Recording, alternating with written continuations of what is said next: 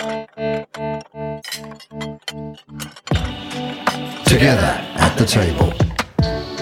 The podcast from Integrity Music, where people around the world sit at their tables and talk about life in all its colors. Not to judge, but to love, share, listen, and learn. Whether you're rich or poor, we all sit at a table. And when we gather, everyone has a part to play in the conversation. So join us now as we share stories together at the table.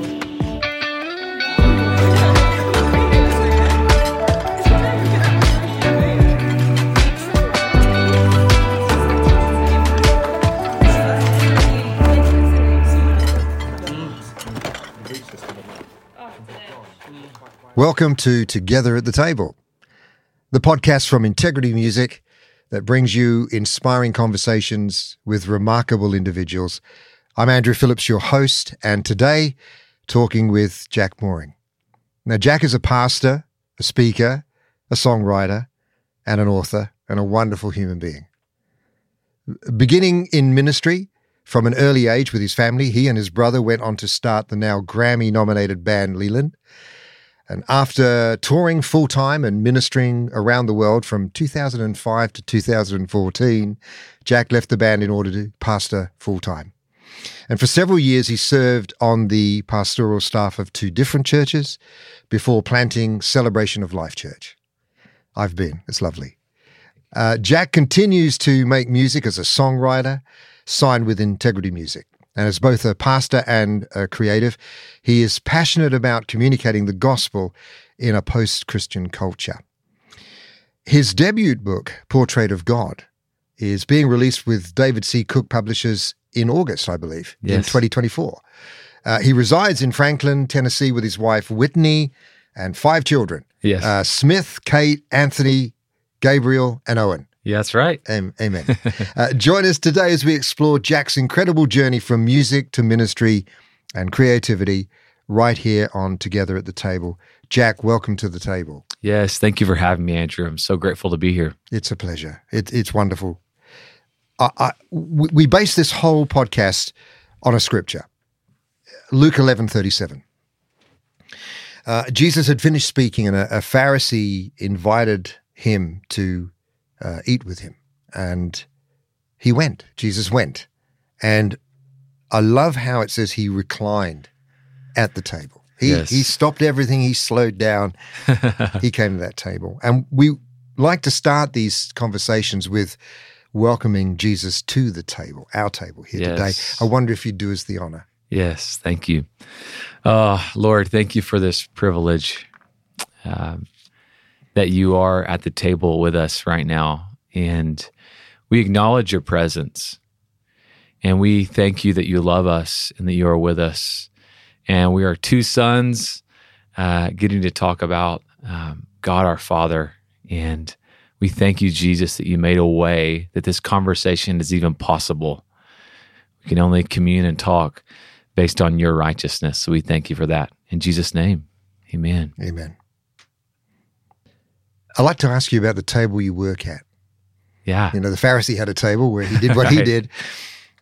Jesus made tables. Right. He was a carpenter. He made some good tables, I'm sure. Yeah. But you have a table that you work at. And as I outlined in the introduction, you do a lot. So tell me about that table.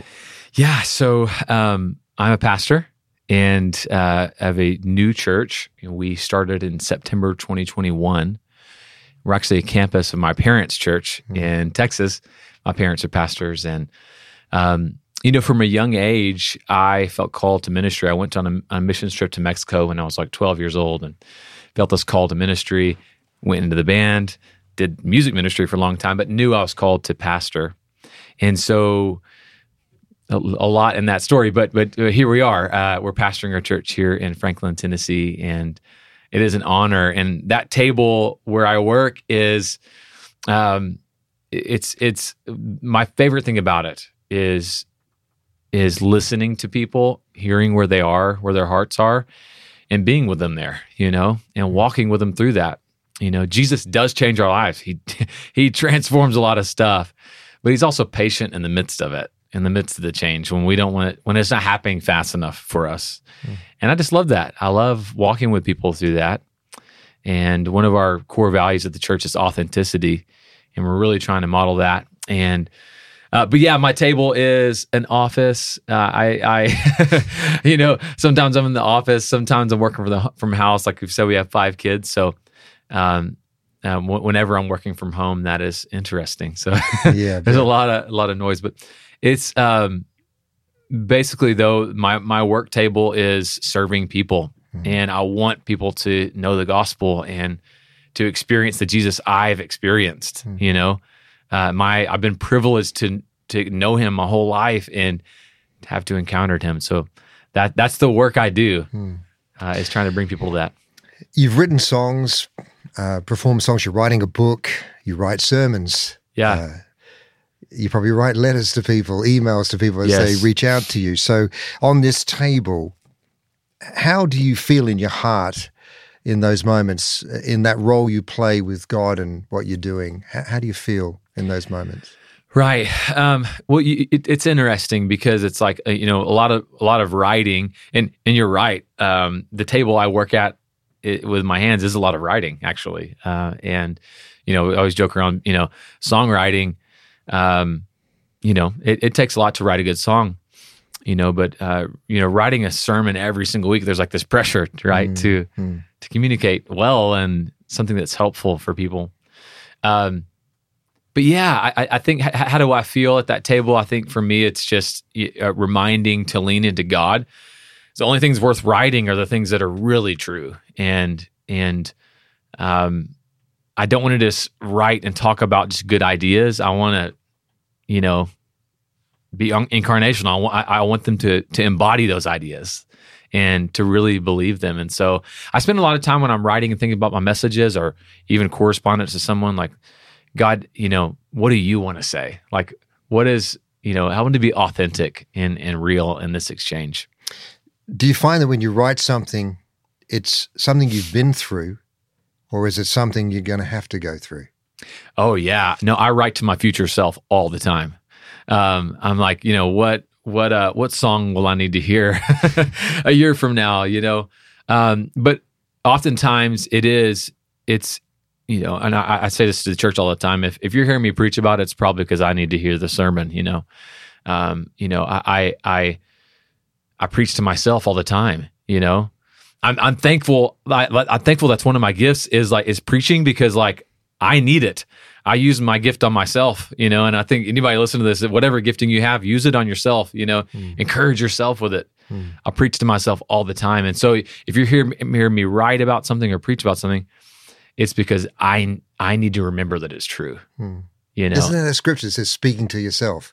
Yes. In psalms and hymns and spiritual songs. Yes. Interesting, yeah. And of course, David encouraged himself in the Lord, it says, in a really, really intense time, by the way. Can I ask, in the songwriting area, is there one song, Jack, that still gets you every time and you remember that moment when you wrote it? Yeah. No, well, there is. So Sovereign Over Us is one. We were at a writing retreat and with a couple other writers, and if you've ever been to these things before, basically they throw a bunch of writers into a cabin, and then you break up and do sessions together. It's really fun. But these other 2 writers, we didn't know each other very well, and that's hit or miss. You never know if it's going to work or not. And I just had this idea. I'd been going through a lot of stuff, and I just, I you hear Jeremiah 29:11 a lot growing up as a Christian. And I started going, man, is that actually true? Are his plans to prosper me, to give me a future and a hope? Because right now that doesn't feel true. Right. And so I'm like, all right, I'm going to write a song because I know it's true.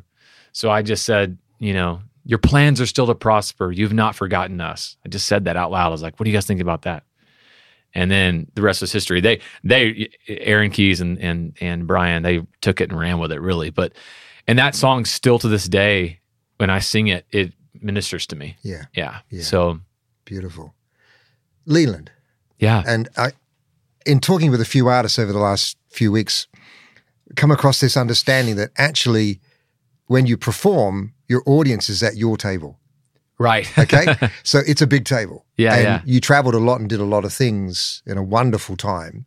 Yes. Anything you can recount or special feeling you have about that? What was it that you think you did with your life in that time? Right. I think we would sort of just pour our hearts out on the table. I mean, that was the only way we knew how to do it. You know, we knew this about ourselves. We weren't particularly good performers. Some bands are gifted at that. I mean, they really bring people into experience of an inspiring performance that is like a really life-giving form of entertainment. We didn't feel like we were that great at that, but we just loved to worship God and then just pour our hearts out and say, "Hey, you can come along too." And I think that was the most rewarding thing, you know, people coming up to us afterwards and going like, "I felt something different that I haven't felt before." And we're like, that's it. That was our childhood, you know, encountering God in those moments. So that's really what we wanted on the road, and a lot of great memories. I bet. One little question about the book you've been writing on your table, which is coming out. Do you want to say something about that quickly? Yeah, you know, I mean that book is it was work in progress, obviously, for a long time. I'm a bookish person. I like to read, and I mainly read dead people. You know, I'm just that kind of a person, and so the book is really it's a collection of stories about great men and women throughout church history and how they encountered God. And, you know, we're kind of in an identity crisis right now in our culture, not just personally. I mean, people know that, but really God has we've given God an identity crisis. He doesn't have it, but we're having one with him. We kind of don't know who he is. You know, there's all these bad ideas about what he's like. And so the book Portrait of God, it's like the idea is of repainting an image of God in our hearts, one that's healthy. And we use the stories of these people to help paint that image. This is the God they experienced, a God of joy, a God of love, a God of holiness, a God of power. And so I recount stories like from C.S. Lewis to William and Catherine Booth and Augustine and all. And I tell the stories through like a historical fiction narrative. So it kind of hopefully makes it kind of exciting and pulls the reader in. Oh, I'm looking forward to reading that. Yeah, it's fun. I'm excited about it. I want to move the table now to the family table. So you can talk us through your family table as you grew up with your parents and yes. Now the family table that you have. Talk us through some of the things that mattered to you at that time.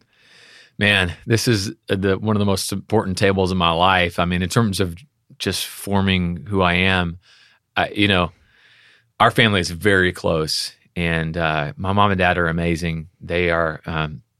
We grew up in the ministry, so my dad plays piano. He's like this genius musician. My mom is a singer. She's awesome. They were choir directors and music ministers growing up in church. So we would travel around to different churches and help them with their music program. And so I grew up in choir practices and things like that. So our family is very musical. Music was always in the home. But, my parents were sort of first generation Christians in terms of really making a stand for the Lord and giving their lives to the Lord. Now, my grandparents ended up coming to Christ, which is awesome, but they struggled a lot with substance abuse. My grandparents did. And so my mom had a very traumatic childhood, and she's just a testament to God's grace. And the fact that she still loves God is amazing. You know what I mean? She went through so much. So just our parents, always championed us, cheered us on. We have an unusually close family, and people actually, when they hang out with their family, they're like, "You guys really like one another and love one another." And we're like, "I know, we're grateful for it." And I think people are hungry for that. And I would say to anybody, if you happen to have a family that's like that, that's God's gift to you, is God's grace. Pull people into it, because people are so hungry for family. And so that's what we've tried to do. We've tried to make our table bigger with our family and just say, "Hey, come on over." And my parents are great at that. They modeled it well, and pulling people into our table. So you got 5 children. Yes. So it's not a small table. It is. It's not. It's not. And then my wife's parents, so my in-laws, they have 17 grandkids now. So when we hang with them, it's like crazy. Yeah. But yeah, no, our we have 5 kids, and so it's exciting in our house right now. It's like the noise level is high, its energy level is high. So yeah, I'm really our youngest. The date of this recording, it turns 1 tomorrow, and so I'm trying to enjoy it. I do enjoy it, but I'm trying to savor it. Is what I mean. So what's interesting slow down. in the way you've described how your family life has grown from no faith to faith, yes, to now you're a generation with faith. Yes. What traditions are you bringing into now? Yeah, singing. I know it sounds really simple, but like an unbreakable tradition in our family was to gather around at Thanksgiving and Christmas. And we literally sing for like an hour. It's hilarious. Because everyone plays something. And so making sure that I don't want the only time my kids hear me playing music is at worship on Sunday morning. Obviously, that's important. But I want there to be music in our home of just, and worship songs to God, but then also just a good song about life, showing them that there's that sacred and secular barrier is not there. It's so yeah, that music is a massive tradition we're trying to instill with our family, and also the Word. Like the Bible in the morning. My wife has been amazing at this because I've been wishy-washy on it. She's just like the most solid anchor, and just grounding our kids in the Word of God and putting it in there. So. And the thankfulness for the food, the family life. So we started a thing. I was on some trip, and it was like a missions trip, and someone said, "All right, we're going to do Sparkle and Farkle today." And I was like, "Sparkle and Farkle? That is the dumbest thing I've ever heard in my life. Like, what is this?" And they go, "All right, so we want to hear your highest moment, your lowest moment in the day." Wow. And it was so profound. We went around and they shared their highest moment and their lowest moment.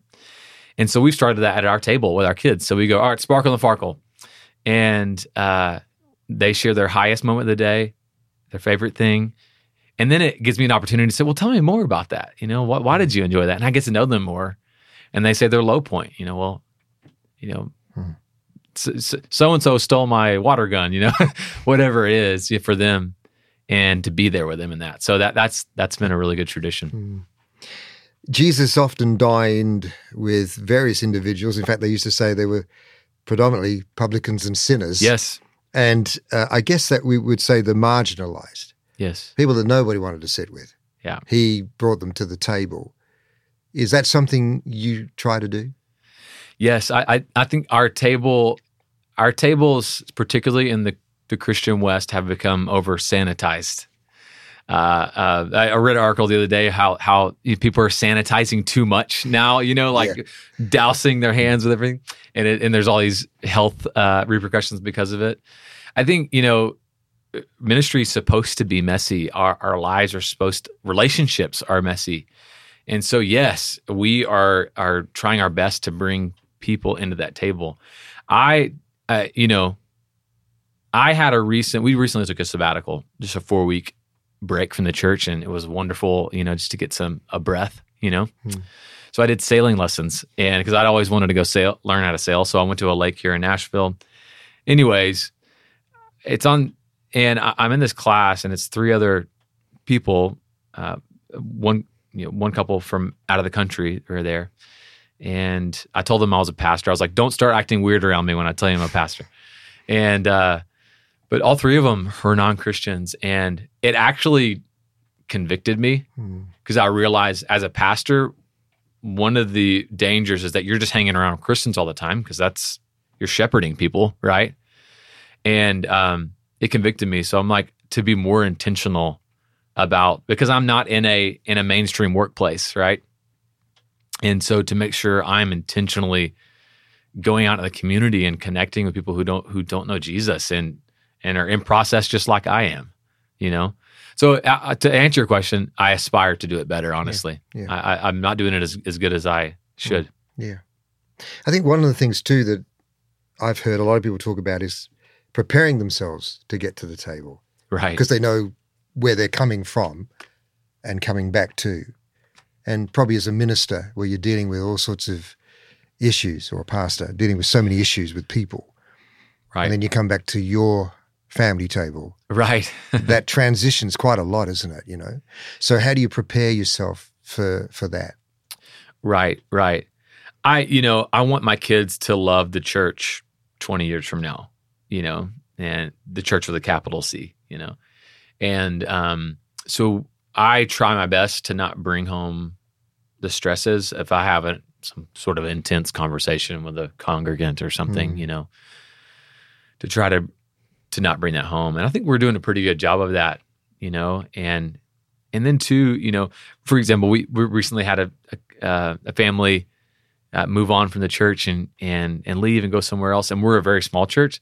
So our kids notice that. They're like, where's so-and-so, And even in my conversations with them, just to go like, hey, like to protect that family and to honor them, and to say, hey, like, God leads us different places. And so I have to make that preparation in my heart when I come back to the family table to make sure I'm not putting any of my stresses or anxieties on them, Mm-hmm. Together at the table. If you want to hear classic and familiar worship songs for a new generation, check out Shout Praises Kids anywhere you stream music. We believe in God the Father. We believe in Jesus Christ. We believe in the Holy Spirit, and He's given us new life. We believe in the crucifixion. We believe. Check out Shout Praises Kids wherever you listen to music.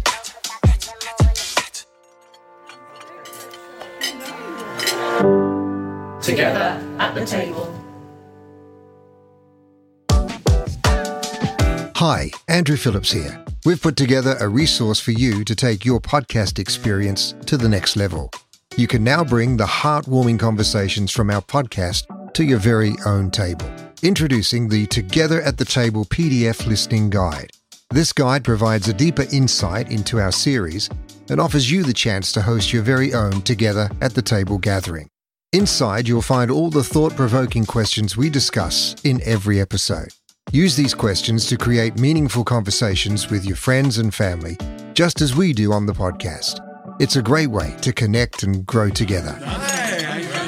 Download your copy now by going to integritymusic.com/Together at the Table. We'd love you to share your responses with us. What insights did you gain, and what conversations were sparked around your table? We've set up a voicemail so you can get in touch and tell us about your stories from your table. Call 1-607-96-TABLE. That's 1-607-968-2253. We look forward to sharing your stories and thoughts on a future episode. Thank you for being part of this beautiful community.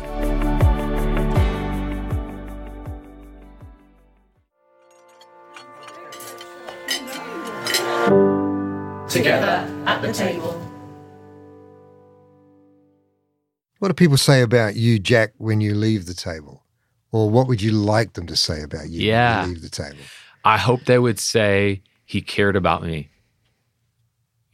That he was more interested in me than he was himself. I mean, that is a goal of mine. I don't always meet it, but we tried it with the band. This is back to my parents. They really instilled this in us. They told us, when we started traveling on the road, they said, it is not a big deal to be invited somewhere once. Our mom told us this. She said, that's not a big deal. She said, it's getting invited back. That's a big deal. And so she says, treat everyone and with dignity and respect. And a lot of times at a conference or something like that, you probably experienced this. You're talking with someone and their eyes are going around and trying to look for a more important person to talk to. And so we just tried very hard to make sure we didn't do that, and whoever we were talking to, we honored them and loved them. no matter how influential they were or not. And so that's my biggest aspiration, is that people would experience that, because that's ultimately, I can't do that. That's got to be Christ in me, because Jesus is the one who cares about people. If it's just up to selfish old Jack, I've only got so much morality in me. I need his character to shine through me. And that's where leaning into prayer is so important. Yeah. Yeah. My late father was a minister, and there was a line I used to say to him sometimes when I looked at him when he looked pretty tired. And I used to say, who ministers to the minister? Yeah. So who ministers to you, Jack? Yeah. Well, it's cool that you brought that up, because that's why we took a sabbatical recently, because we were just tired, and so I actually reached out to an overseer of ours. He's amazing. He's kind of a pastor to pastors. He really is that. And he's really become that for me. And I just called him and I said, I'm struggling, I'm tired. I'm stressing out too much about all this, honestly. And he said, you need to take a sabbatical. So we went to my oversight, and they all agreed. They were like, you need to just press pause, and you're a human being. You need to rest. So all that to say, I am grateful I have that. A lot of pastors don't, though. It is, and you know this. I mean, it's an epidemic. Yeah. Partly because it's like pastors are scared to be authentic. Yeah. Because or vulnerable. Because they think that their moral authority for ministry is based on their good conduct, Yeah.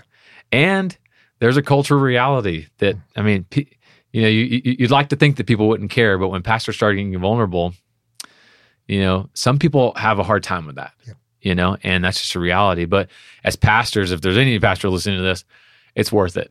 It's worth it to be honest. It's worth it to be vulnerable, even if some people can't handle it.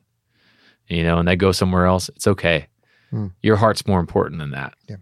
And so it really gets just being rooted in identity as I'm a son of God first, not pastor first. Yeah. Even Jesus fell asleep in a boat. Yeah. So that's right. He got tired. Yes. If you could leave something at the table today, so if there's anything, you leave something like a blessing or something you don't want. Yeah. What would you leave? Oh, man.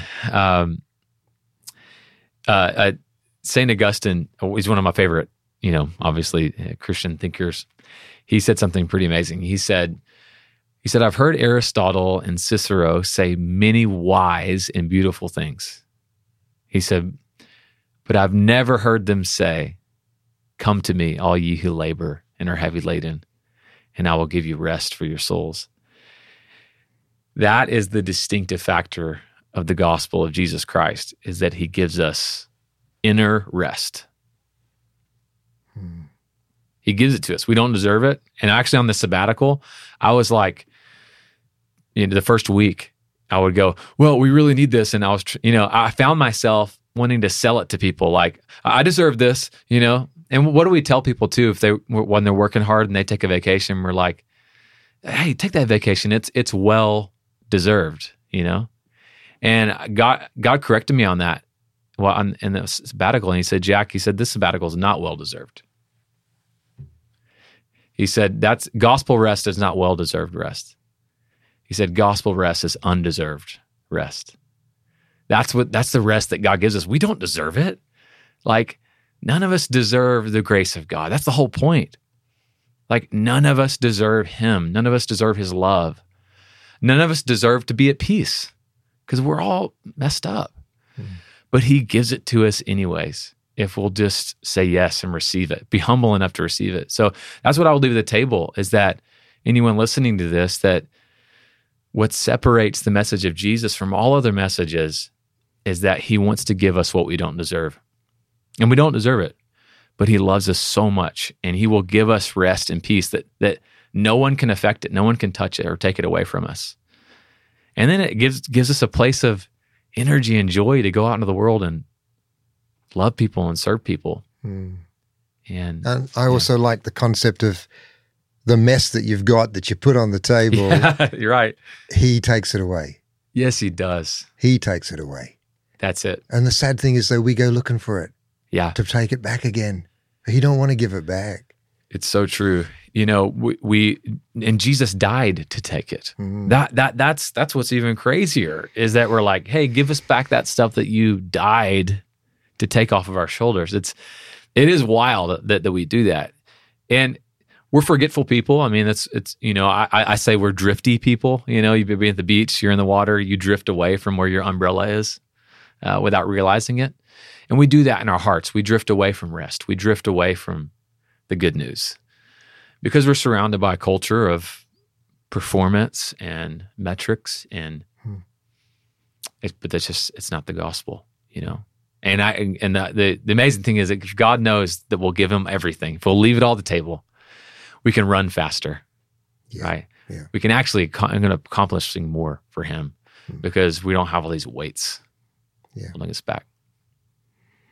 In all the years that you've been at tables, going through life and different experiences, is there a moment you can remember, a specific moment at a table that will stay with you forever? Oh man, that's a great question. That's a fantastic question. You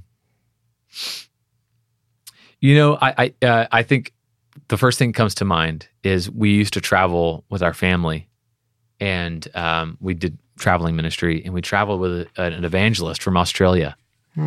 Amazing man named Nigel McNeil.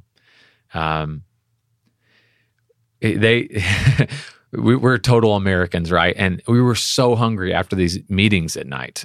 We would do these evening revival services, basically. We'd be so hungry.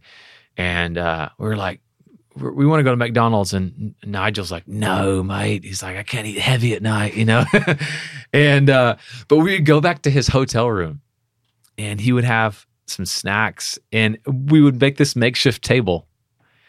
And it was just the most just precious times with him. And we would talk about how good God is. And it wasn't this elaborate meal. It wasn't anything. It wasn't a hotel, you know. He would make tea, and, you know, we're from Texas. The only tea we drink is it's got to be cold with ice with tons of sugar. And we drink it like he drank it. And we bonded over that table. And this man who was just so great, who not many people know about him, but he's just such an amazing man of God. He poured so much into us over that table. And so that's where my mind first goes. And I think, you know, it was a transformative table for 2 years. We would go to the hotel room often, you know, after every service, and we would just talk. And it changed us, you know, his perspective of God and God's goodness. And so the table is transformative if we'll let it be. Absolutely. That's a good story. I like the Australian angle to that too. We used to call in Australia a smorgasbord. Yeah. Like everyone brought so much to the table, it didn't make sense, but nobody complained. Yeah, no, just random meats. Yeah. Exactly. If you could sit at a table with anybody, somebody who may have moved on, passed on, or somebody now, and you could be with them, who would that be and why? Oh man, that's a great question. There's a lot of them, obviously, but if I had to pick, there's a guy named Thomas Chalmers, and he was a Scottish minister in the early 1800s, and he actually went to St. Andrew's College at 12 years old. He's like this prodigy, you know, and he decided to go into the ministry because he thought it would be a good job. And he's really smart, so he could just rattle off a sermon on Sundays and then go pursue whatever else he wanted during the week. He wasn't a follower of Christ. I mean, he just saw it as a profession. And his brother was on his deathbed, and his brother asked him to read the Psalms and Jonathan Edwards' sermons to him as he was dying. And so basically Thomas Chalmers gets converted on his brother's deathbed. And he's just an amazing man of God who really understood the gospel and also understood culture. I would love to sit down at a table with that man and just glean from him. And if I would like to ask him what he thinks about what's going on in our culture. Yeah. And, I would imagine that he wouldn't be losing his cool. He wouldn't be stressed out or worried because they were facing stuff back then too. Yep. And I would imagine he'd bring me back to the gospel, that's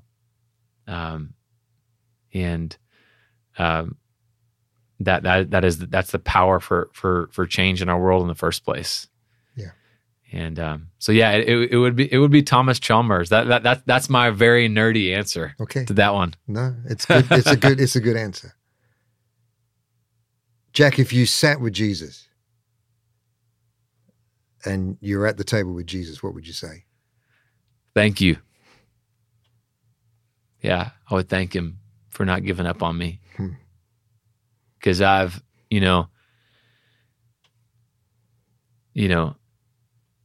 I have taken advantage of his goodness. And I would thank him for not, as I said earlier, not giving up on me, believing in me and loving me.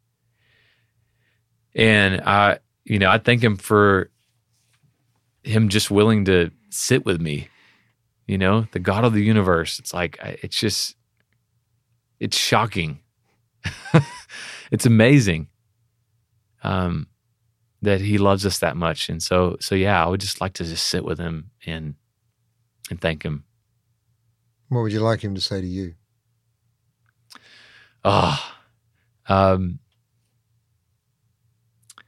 That you brought people to me, that you pointed people to me, and that that you learned to rest in my love. You learned to model that for people. And I would like to hear a well done that really had nothing to do with works I did necessarily, but a well done on learning how to rest in me. Because ultimately that's where the work flows from. Yeah. And a final question. What would you say to people who are listening maybe to this podcast today and they're not sure whether they want to come to that table with Jesus? Yeah. Or maybe they've just had some bad experiences at the table. Right. What would you say to them? Well, the cool thing about Jesus is that he's God. I mean, he's God. But if you look at his life, he did things that you would imagine God doing, like kids were always on, they had to like pull the kids off of him because kids loved him, Kids don't love boring people. I'm telling you, That's right. I have 5 of them. I got 5 too, so I know. Right, Yeah. right. They're attracted to like fun, winsome people.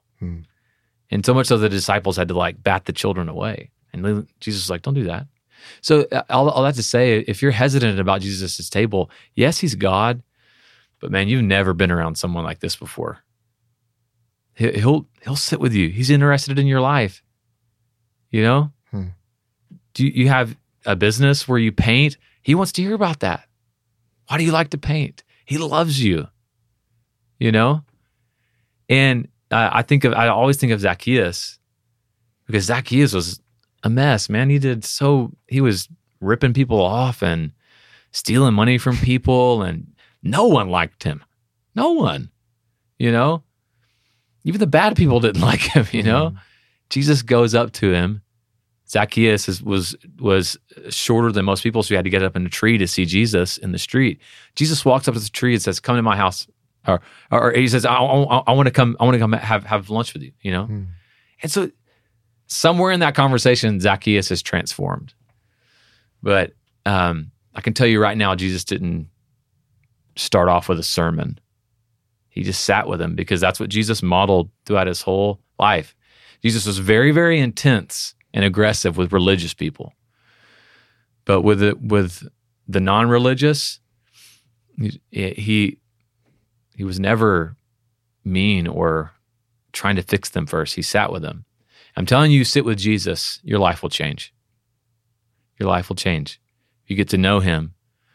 Because everybody wants to change. Everybody has something about their life that they cannot fix. They can't figure it out. And the answer is in Jesus. He'll transform you. Jack Mooring, thank you for coming to the table. Thank you so much. What an honor to be here. This was amazing. Bless you. Bless you.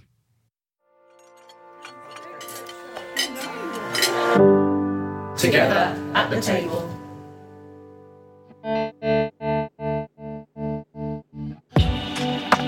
Together at the Table is an Integrity Music podcast and hosted by Andrew Phillips. The show is produced by Lasting Media Group. Our executive producers are Andrew Phillips and Jason B. Jones. Special thanks to Callie Argent, Bruno Balduino, Olivia Buchanan, Madison France, Alicia St. Gelais, Robbie Moore, Matt Lott, Noah Newman, and John Schneck. Our theme music is Good God, Lo-Fi Version by Special Music from their upcoming album, Still Worship, Lo-Fi Volume 2. To listen to more lo-fi and Christian instrumental music, search for Still Worship wherever you listen to music. To learn more about Together at the Table, as well as Integrity Music, visit integritymusic.com. And to get more involved with the show, follow us on socials at Together Table Pod. We've also set up a voicemail at 1-607-96-TABLE. That's 1-607-968-2253. If you have comments or questions, or you'd like to be a part of the show, please call and leave a message. Also, be sure to subscribe, rate, and review our show wherever you listen to podcasts. This helps keep Together at the Table on the charts where people can find our show. Thank you once again for being with us together at the table.